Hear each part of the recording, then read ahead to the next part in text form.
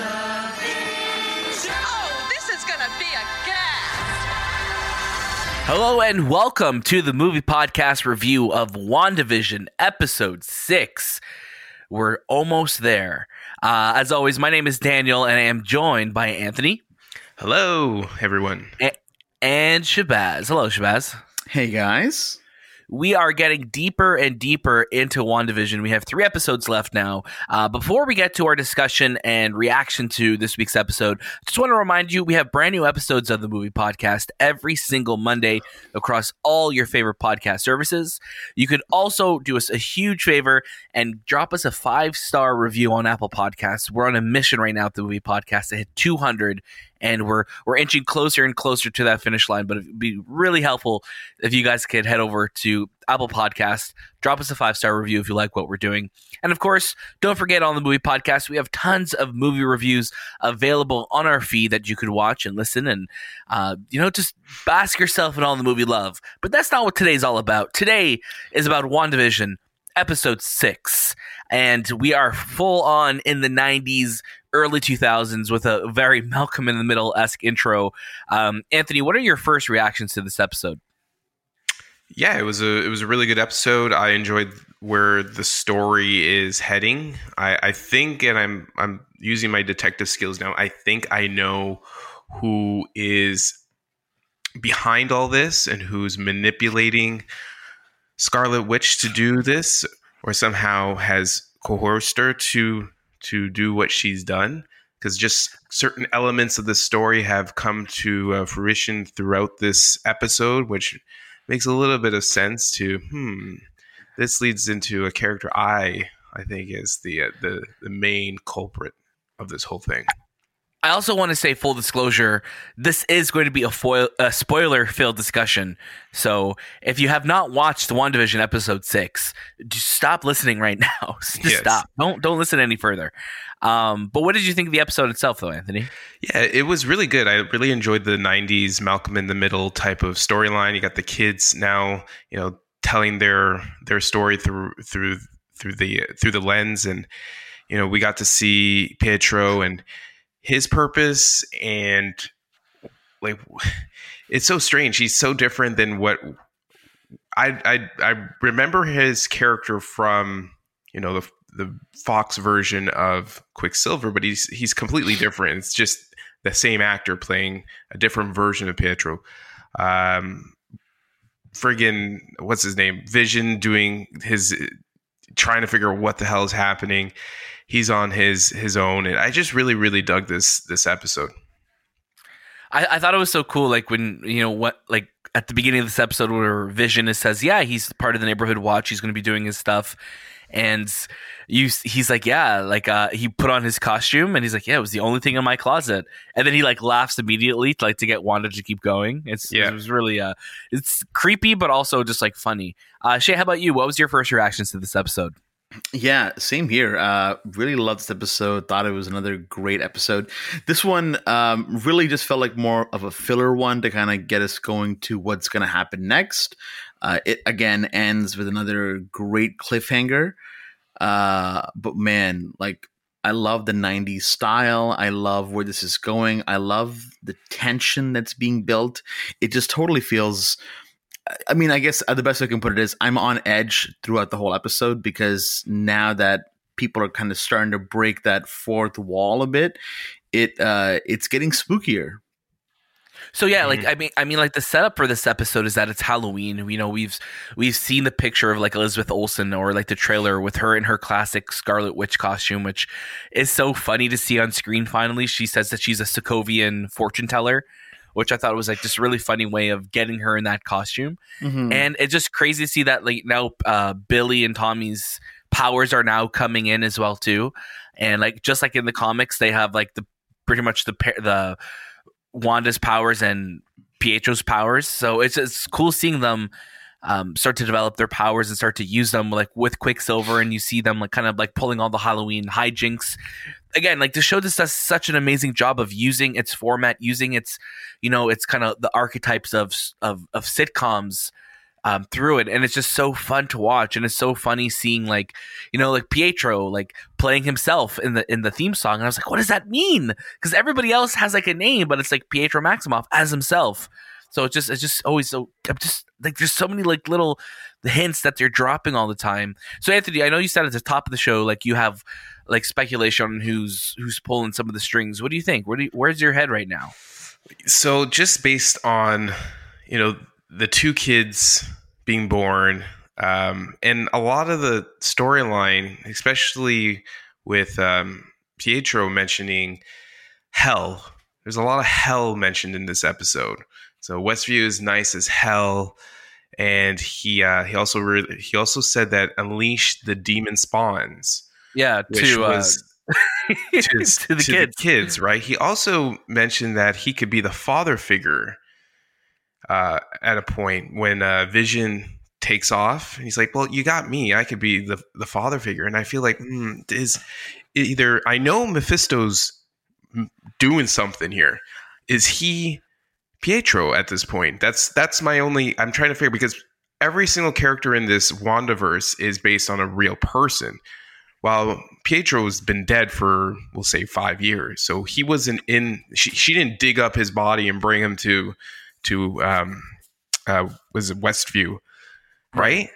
So is Mephisto playing Pietro in a sense? Is he manipulating her? Because there is so much that he says that makes sense that he is the culprit.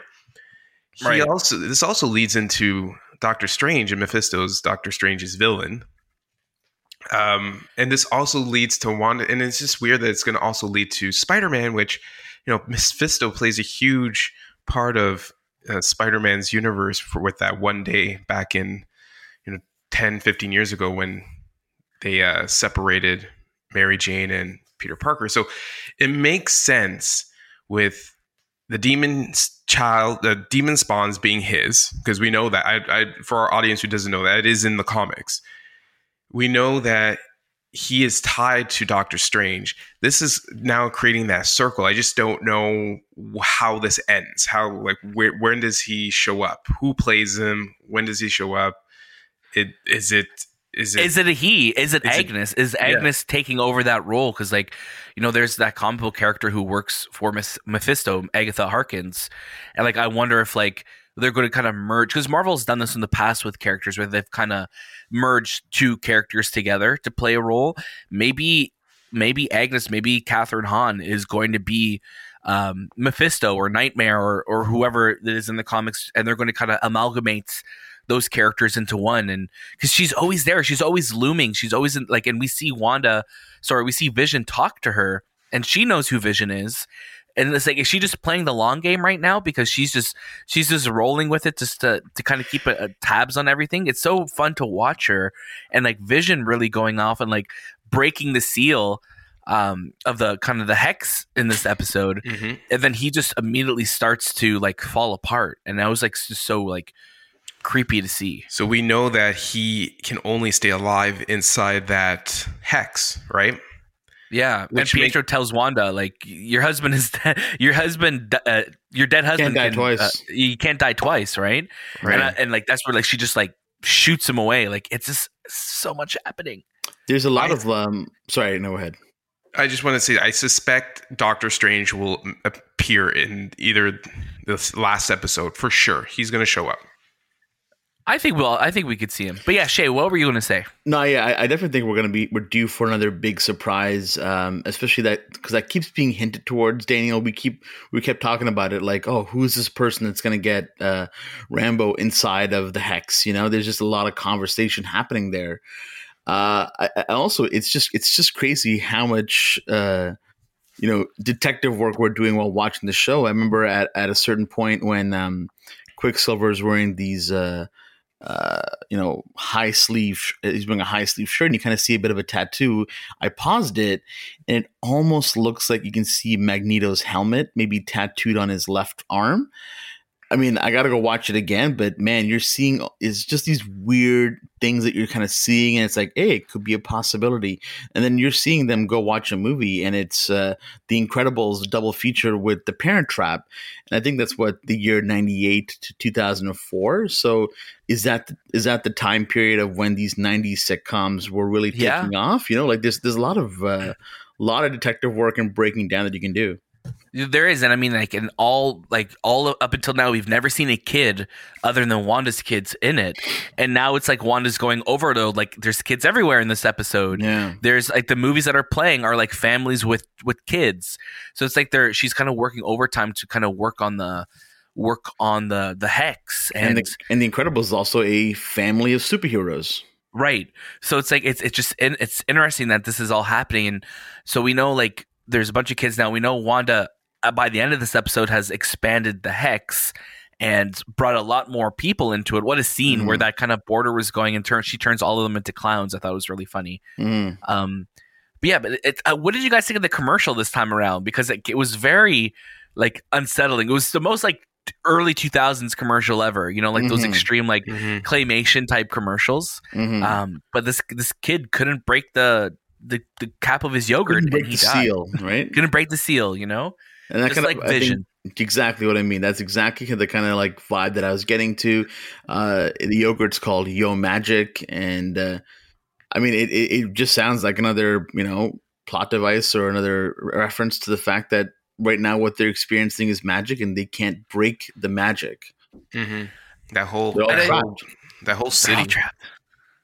That scene of, like, it's creepy when you see people kind of, like, closer to the borders, and you see them all just kind of, like, because I guess they're not, like, featured extras in the show. They're just, like, all just kind of, like, doing these mundane tasks or kind of frozen in place. It's so unsettling to watch. It's so creepy to see that. So they're doing such a good job with this, and I don't think Wanda likes how kind of self-aware Pietro is, you know, because he has memories of some things. He has very different memories from her, and like you could just tell. And we saw Aaron Taylor Johnson at the beginning of this episode, which I thought was crazy in the recap. Did you see that too, Anthony? That's why I'm suspecting that he's not who he is, because he's like, you remember that time when we went trick-or-treating, and she's like, they do a flashback, and she's like, no, I don't remember it that way. And it's like, either he's manipulating her to think that he is her brother, but he's not. He's someone else. Because every single person in this world has to be a living person. I don't think Sword sent someone in there to play her brother, right? I think he is a spawn of something. I'm pretty sure he's Mephisto. I'm sorry, I'm just gonna break that. Mephisto's everywhere.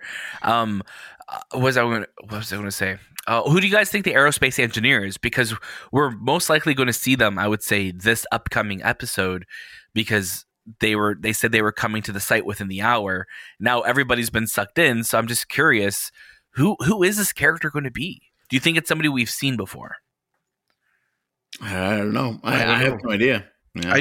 I'm like, if it is Reed Richards, we would have known by now who plays Reed Richards, don't you think? You think, with the amount of the world we live in right now, with people just spoiling stuff, like, we would have known someone's going to play, you know, Mr. Fantastic, unless it's the dude from the first Mr. Fantastic, you know, like Fantastic Four. I don't know his name. It's Miles Teller coming back. Why? So I don't suspect it's Fantastic Four, but it could be Armie Hammer. I'm just gonna say. Oh God. Oh God. I don't think so. Yeah, it's interesting though. It's what's really cool though is that, like, in the again, this doesn't make it canon or anything, but in the translation of the subtitles, the pronoun that's used implies a female character. When they said astrophysicist or astro engineer or whatever, it implied that it was going to be like a female character, based on, like, the grammar that was used. So I'm just curious. I'm like, who could it be? I don't know. But these are the questions that I love asking every week with you guys. Can we talk about the credits and how long they are? And sometimes they, like, manipulate you into thinking that the show is going to be really long, but it's 7 minutes of credits at the end. I hate that. Yeah, I mean I hate because they just have it for all of the regions, right? So like, I know. when I remember when we first started watching like Mandalorian, I'm like, oh wow, this episode is like longer today, and then I'm like, no, it's just 7 minutes of credits because they have it like in every language. I was so excited. I'm like, oh, I got 15 minutes left of the show. There's going to be so much that's going to be revealed. It's like, no, it's only 2 minutes and the rest with credits. I'm like, no. I always make sure though. I always scroll through it just to make sure there's no hidden like after credit scenes or anything like that, right? The standby credit is like, oh, I hate it. No more standbys, please. Guys, do we have any final thoughts on episode 6, All New Halloween, WandaVision, before we wrap up today? I love it. I can't wait for the next episode. Man, we got 3 episodes left, and I just don't know how they're going to tie this in. I'm still confused, but I'm loving every single day of watching this show. Yeah, for Anthony? me, I'm digging it. I can't wait for the next episode. I guess next week's episode will probably revolve around the 2000s sitcoms. So hopefully we see something from there. And yeah, maybe we'll get more information on my theory. Yeah, I mean that's there's so much happening in the show, and it's amazing. Like, this is what I love so much about weekly TV. This reminds me so much of like television shows that we grew up watching, where week to week it was appointment viewing that you had to watch it to see what happened next. Tune in next week to find out what happens to this person, and I love that. And I love that the show is relying on that, and I love that we could come together every week and talk about it, because there's so much to this show, and I can't wait once it's all over just to rewatch it from the beginning to see the progression of everything, because from where we started to where we are now, it's unreal, like the progression that we've gotten in the show. Were they looking for an engineer? Like an astro engineer? Could it be Beast? I don't know, but do they know Beast? Like that. Those are those questions, right? Like Nicholas Hoult shows up? Oh God! Or Kelsey Grammer? Could you imagine? Man. We'll have to tune in to find out next week. Thank you so much for listening to our episode of WandaVision episode 3, our review for it. This is the movie podcast, of course, and we have brand new episodes every single Monday. Make sure you're following us on Instagram and Twitter, because we have a lot of fun content that's going up there. And of course, we're on our mission. Drop us a 5-star review if you like what we're doing on Apple Podcasts. It would mean the world to us. Thank you so much for listening. That was This Time with the Movie Podcast, and we'll see you next. Oh, this is gonna be a gas.